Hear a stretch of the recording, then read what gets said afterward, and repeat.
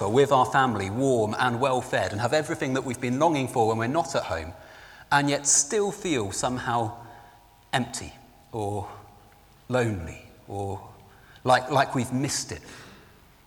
You could call it a feeling of homesickness, a longing for more. There's got to be something more than this. Is this it? There's got to be more. And that's because our longing for home, that thing that we feel when we think about coming home, it's actually a symptom of our hunger for God. That's what it is. It's just a picture of the homecoming we were made for, because we were made for more. We were created for connection with God. And so what the Bible talks about is this gap between us and God. It's a word called sin, and one way of thinking about it is just that having wandered off from home and ended up a long way away, longing for reconnection, longing to be back home, but finding ourselves far away. Within each one of us is this God-shaped hole, and whatever we try to fill it with, without knowing him, we never find true satisfaction. There's still this longing for home. And the reason is that God has made us for himself. And our hearts, our souls, all we are, we're restless until we find our home in him. There's a reason that you exist. You're not an accident.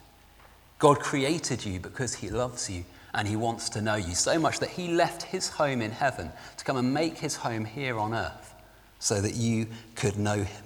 And because we wander off and get lost, we do it all the time. We just make mistakes, make the wrong decision, find ourselves feeling as if we've gone off track somehow, but not even sure how we've ended up here. Because we do that, God came from his home down to earth, born as a baby in a manger, and made his home here on earth to reach out to bring us back to the home we were created for. God was born as a baby, and as a man, he died on a cross so that you and I might know him. And it leaves us with a decision to make, because whenever someone makes a radical gesture like that, comes from heaven to earth, does something so extravagant, we have to choose how we respond to it. Now, I'll leave you with another picture. This is a picture not of when I was 18, but 10 years ago, 9 years and 1 month ago.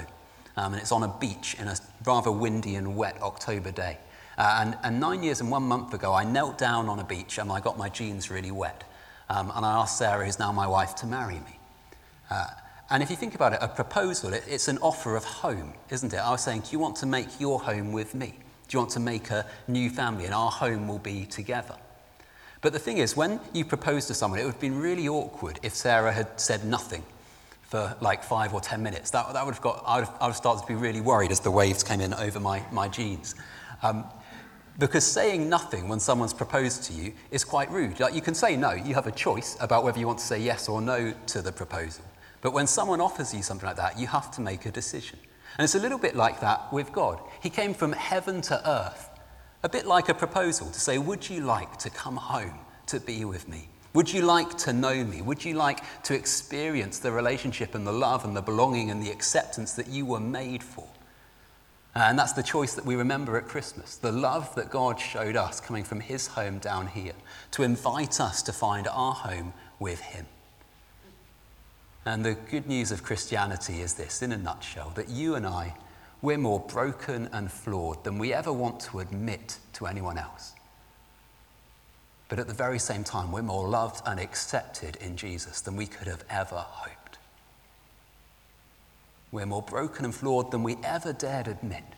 And we know that on the inside, even when we fake it on the outside. But at the very same time, we're more loved and accepted in Jesus than we could have ever dared hope. Jesus came to make his home with us on earth so that he could invite us to find our home with him forever. And so my question for you as we finish our service for this evening is just, how do you respond to the good news of Christmas, to what God did for you coming down to a manger 2,000 years ago, to the proposal that God makes to you, kneeling down in the sand saying, do you want to come home this Christmas and find your home with me? Do you want to find the place you were made for, the place that you belong and are accepted and loved no matter what? Do you want to know the love that you were created for? You can choose to say yes, you can choose to say no. But saying nothing is itself saying no, just like it would have been if Sarah had walked off and not said anything when I proposed to her. And I'm very glad that she didn't do that. And we're going to, in a moment, sing our final song.